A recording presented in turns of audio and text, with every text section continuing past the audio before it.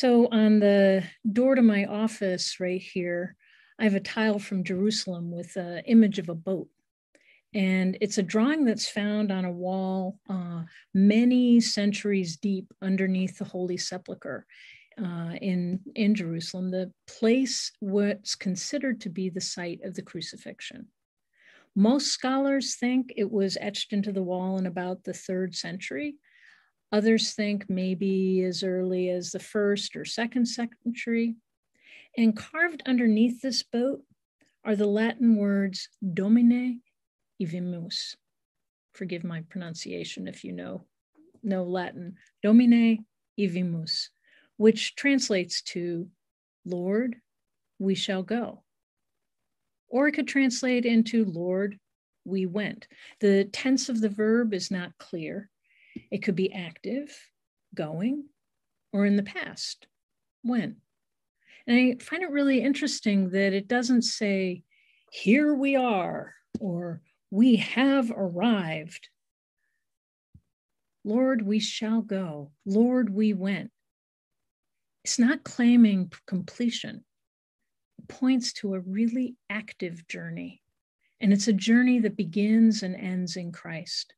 So if we hold we shall go and we went together, and we put them on the very rock that's remembered as the location of Golgotha, the location where Jesus was crucified, died, and was buried. We have a journey that begins and ends at the cross. And in those first centuries, any journey in the name of Christ, any walk with Christ, would have been fraught with physical peril. Christianity challenged the power of empire. Christianity was the minority. Christianity challenged the power of Rome and proclaimed that there is no earthly power more powerful than God. No earthly power is more powerful than the power of God's love, present in the world then and now through Christ. So Christians back in the 1st century lived in the midst of deadly storms of being persecuted and tortured and killed for simply following Jesus.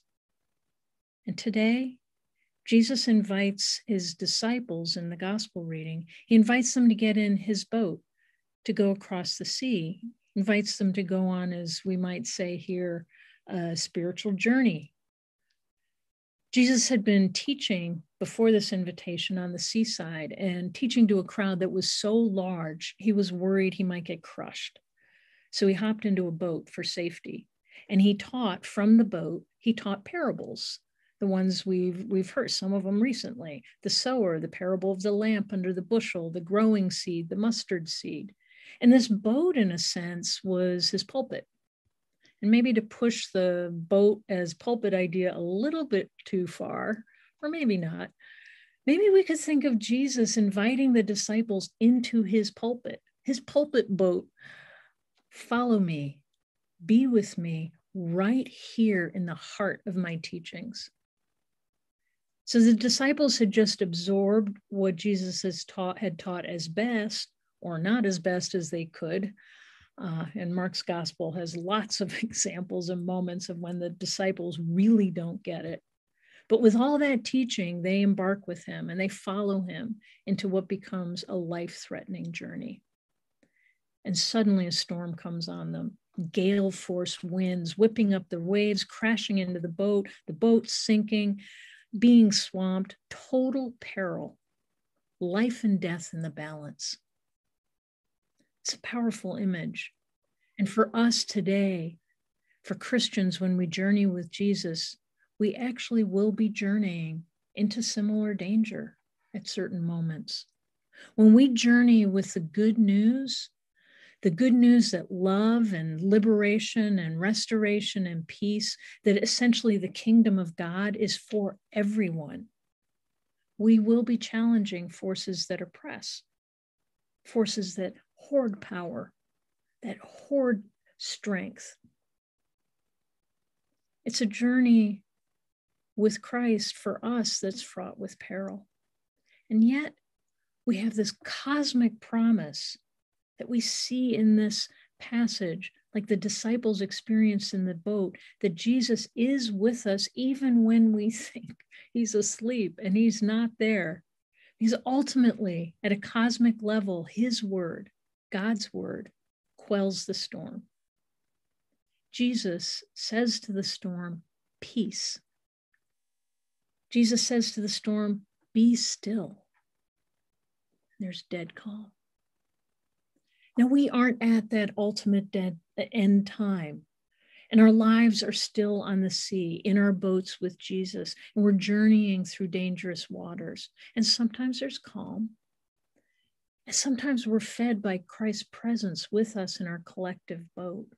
And we're fed by Christ's presence with us and with all the other boats that this gospel reading says we're there with them. And sometimes we all in the boats know the hope that in Christ all things are made new. Sometimes we know that the old things, the terrible storms of poverty, oppression, brokenness, and all the suffering of the world, that these old things will, in Christ, they will pass away. There will be peace. These things will be stilled. Just this week, we've been living this ebb and flow of storm and stillness, stillness and storm. The Supreme Court upheld out and out discrimination against LGBTQ plus foster parents right in the smack in the middle of Pride Month. And yet at the same time, I see a friend of mine who married her wife in the church. She got ordained an Episcopal priest, and they're pursuing motherhood with support from the church and some support from medical insurance. It's a storm, stillness, danger and hope together, part of our journey. And then yesterday, Juneteenth, our first celebration as a nation, our first time Juneteenth is named a federal holiday. Juneteenth honors the day 156 years ago when the enslaved people in Galveston, Texas, when they first heard they were free, and that they had been free for 2.5 years through the Emancipation Proclamation, but the news hadn't made it there. So yay for the realization of abolition, of agency, of the mind-blowing resilience of an oppressed people. And yay for the joy of liberation and for the vision of hope. That's a yay. That's the calm. But we can't call this a memorial because the work isn't done. The storm of racism still thrives. The true realization of freedom is a slow and terribly wind-blown journey, one with terrible waves. It's a work in progress. Because since Juneteenth, we've had, in the words of one commentator, 156 years of continual efforts to realize the simple truth of human equality and human dignity. We've had 156 years of economy coming before people, 156 years of waiting, of excuses, 156 years of repetitions, of talk without action. In this kind of huge storm, huge worldly storm, we often cry to Jesus like the disciples did in the boat. Do you not care that we are perishing? And with things like the pandemic, we see storms beginning to calm. We got to today sit out on the patio for the 9 o'clock service without masks. I saw fellow parishioners and visitors. I saw their mouths. I could smile with more than just my eyes. And next week, this service is going to be in the sanctuary. And if you choose not to come in the sanctuary, you are going to see a stream of a service with human beings, not just Reverend Nate or not just Reverend me, in the sanctuary. We're starting to have a new freedom and happiness, this beautiful stillness. Yet on our horizon, there's the Delta variant storm that may be hitting. Now, these are just some of the seas and some of the journeys that Jesus asks us to take with him.